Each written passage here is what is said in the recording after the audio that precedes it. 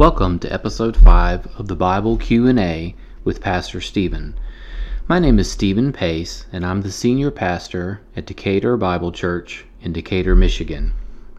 This podcast attempts to answer Bible questions in a clear but thorough manner.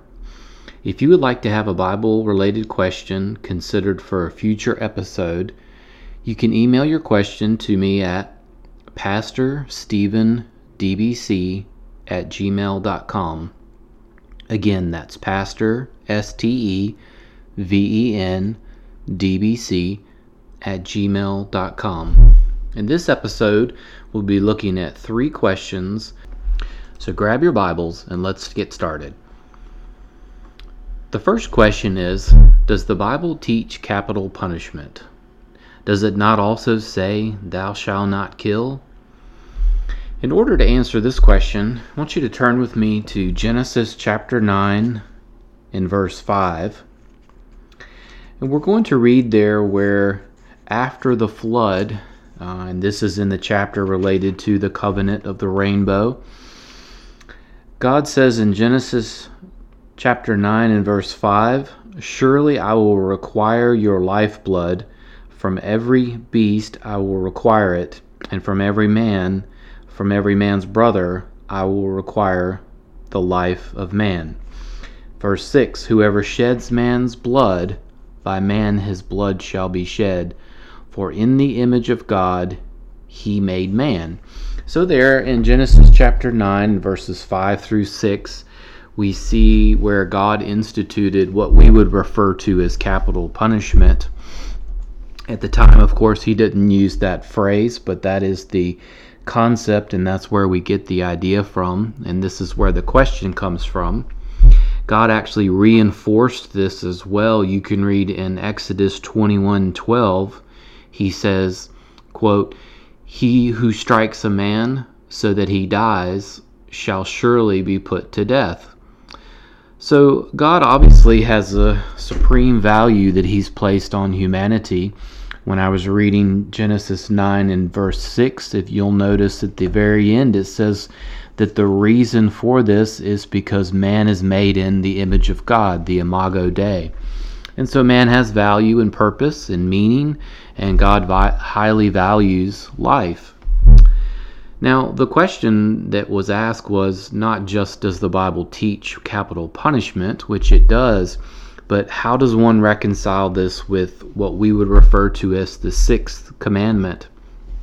The 6th commandment is in Exodus chapter 20, along with, of course, the other ones.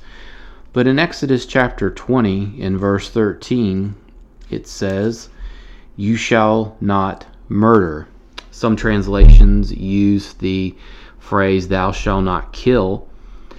The idea is that one would not be murdered or be a manslayer. So if you looked the word up in Hebrew, you would see where the Hebrew word there, that "thou shalt not," and it'll say murder or be a manslayer or killer, you could say. For example, you'll see this translated as murder in the New American Standard Bible, the New King James, and other such translations. So it does mean to kill, but it has in mind a willful murder of another human. And again, humans being made in the image of God, having great value and meaning to God, he sees that as being necessary to restrain evil. Of course, government was put into place not to completely eradicate evil, but to hopefully subdue it to some degree, as you see here as well. I'd ask you also to turn to the book of Romans chapter 13. In Romans chapter 13, you have Paul's description on how Christians should be subject to the government, wherever they may reside. But in verse 4 of Romans 13, it says, "For it is a minister of God to you for your good," speaking of those who are put in government authorities as rulers and such. But you'll notice it says, "But if you do what is evil, be afraid, for it does not bear the sword for nothing." So the idea of sword, of clearly is, if you will, symbolizing that the government has the right to inflict punishment on those who bring forth evil. And in this case, it could be the sword being used for such things as capital punishment, as we've already seen in Genesis chapter 9 and verse 6, as well as referenced or alluded to in Exodus as well. So hopefully that answers and clarifies that question. Does the Bible teach capital punishment? And the answer is yes. Does it also, and how do you reconcile that with the sixth commandment? And we do that fairly easily by remembering that the sixth commandment is not simply referring to just killing someone, so for example, an accident, those sorts of things, but willful murder against another humans being made in the image of God. Now our next question in this episode is a trivia question. The trivia question is, what angels are given names in the Bible? First off, in order to answer this, we're going to look at a few passages of Scripture. The first thing to understand is that angels are spirit beings. Their nature is that of a spiritual being. Let's turn to Hebrews chapter 1 in verse 14. In Hebrews chapter 1 and verse 14, it says, "Are they not all ministering spirits sent out to render service for the sake of those who will inherit salvation?" Now the "they" that is mentioned there are the aforementioned angels. The author of Hebrews has been going about describing the supremacy of Jesus Christ, him being supreme over even the angelic beings. So for example, you see earlier on in verse 6, "And let all the angels of God worship him." So the idea here again is that angels are spirit beings. I think unfortunately we have in the media and movies and things like that almost had humanized angels where they are in fact spirit beings. They're also created by God, of course, through Jesus Christ. Let's turn for that to Psalm 148 verses 2 and 5. So as we look at Psalm 148, Psalm 148 is looking at the whole of creation praising the Lord. But let's look at verse 2. It says, "Praise him, all his angels, praise him, all his host." So there what you see is of course the reference to the angelic beings, and they are called to praise the Lord. Just like in verse 3, it'll be called upon the sun, the moon, the stars to praise the Lord. But if you notice verse 5, it says, "Let them," the "them" being what he's just described, the psalmist, that the angels, the host, the sun, moon, and stars, it says, "Let them praise the name of the Lord." But notice, "For he commanded and they were created." So again, angels, to be understanding them in a brief way, they're spiritual beings, Hebrews 1:14, and that they were created by the Lord himself, 148th Psalm verses 2 and 5. So they are not loved ones who have died. They are not evolved creatures or anything like that. So with that in mind, the question is, are any angels given specific names? Now, interestingly enough with this is that there are myriads and myriads and thousands upon thousands of angels. They're essentially described in terms of numerically as an inability to count them. We just simply wouldn't be able to number them. So amidst the many countless angels that God has, these spirit beings, there are 4 that are given in the scriptures.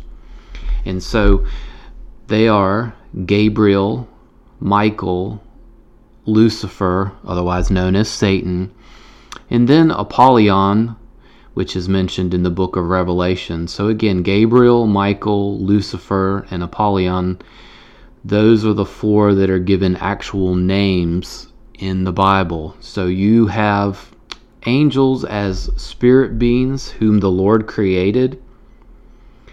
But while there are many classifications, so cherubim and seraphim and such, there are 4 that are named among the many myriads described, and they are again Gabriel, Michael, Lucifer, and Apollyon. And now for our third and final question for this episode. In Matthew 24 and verse 40, who are those that are taken away that Jesus references? Are they believers, unbelievers? Who are they? Let's turn in your Bibles to Matthew 24 and look at this question in verse 40. And it refers to 2 men in a field.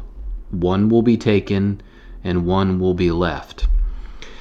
In order to get a general idea of where we are and Jesus' teaching here on the Olivet Discourse, Jesus in Matthew 24 has begun to describe a variety of things that will happen prior to his second coming. So he describes things that will take place during the tribulation period. He comes to and draws that particular section to a close in verse 31.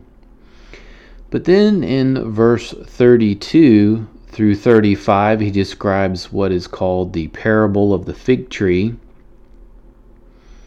And then says in verse 36 that no man knows the day of the hour.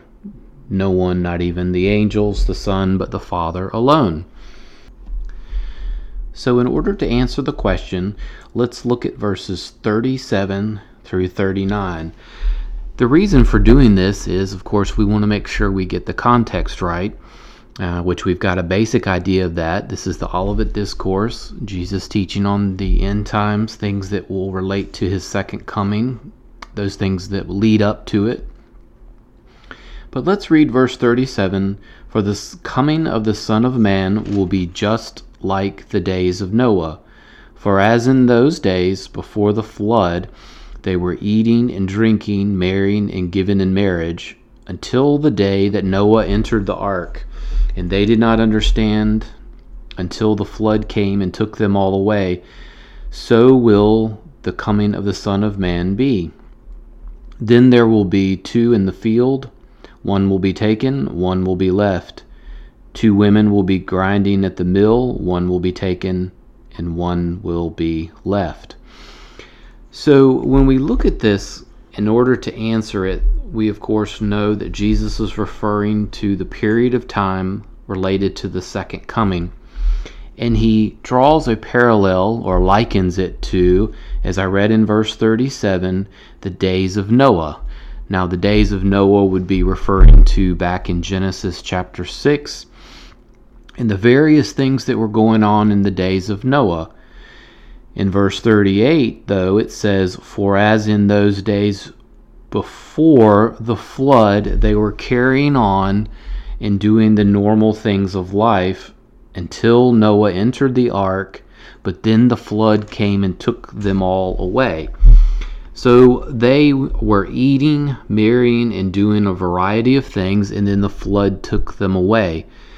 So in order to answer the question about who is taken away in Matthew 24 and verse 40, all we have to do is go back to Genesis and ask ourselves, who was taken away in the flood? Who is the them that Jesus is referring to?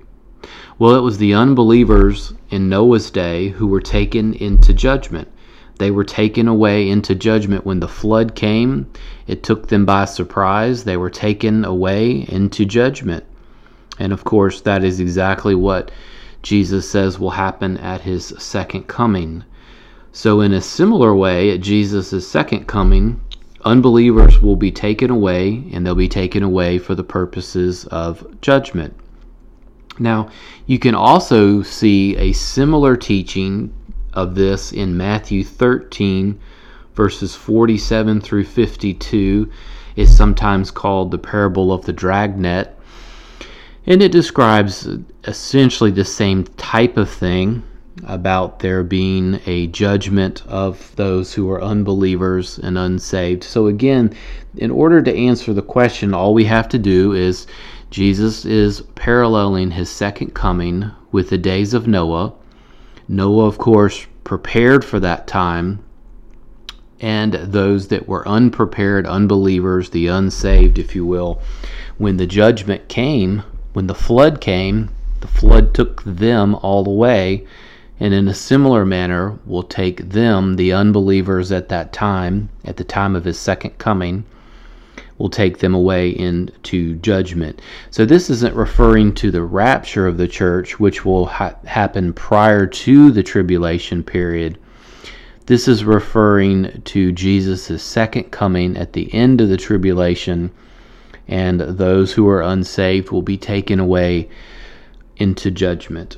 I'm going to read a summary here. It's from the late Renald Showers. He says, quote, Jesus was not referring to the rapture of the church in Matthew 24. When that event takes place, all the saved will be removed from the earth to meet Christ in the air, and all the unsaved will be left on the earth. Thus, the rapture will occur in reverse of the order of things in the days of Noah, and, therefore, the reverse of the order at Jesus' second coming immediately after the Great Tribulation. So those that are taken are the unsaved at the end of the tribulation period, just as it was in the days of Noah. If you would like a full treatment of this, an in-depth study of this, I can recommend to you a book that is called The Sign of His Coming, Understanding the Olivet Discourse, and it is by the late Renald Showers. Again, The Sign of His Coming, Understanding the Olivet Discourse. Renald Showers does a great job of explaining that, and you can also check out his book on the rapture, the definitive study on it, and he compares the differences between the second coming and the rapture, which also help with these questions as well. So hopefully that helps address that. Well, that concludes today's episode. Be sure to tune in again for our next episode. May God bless you.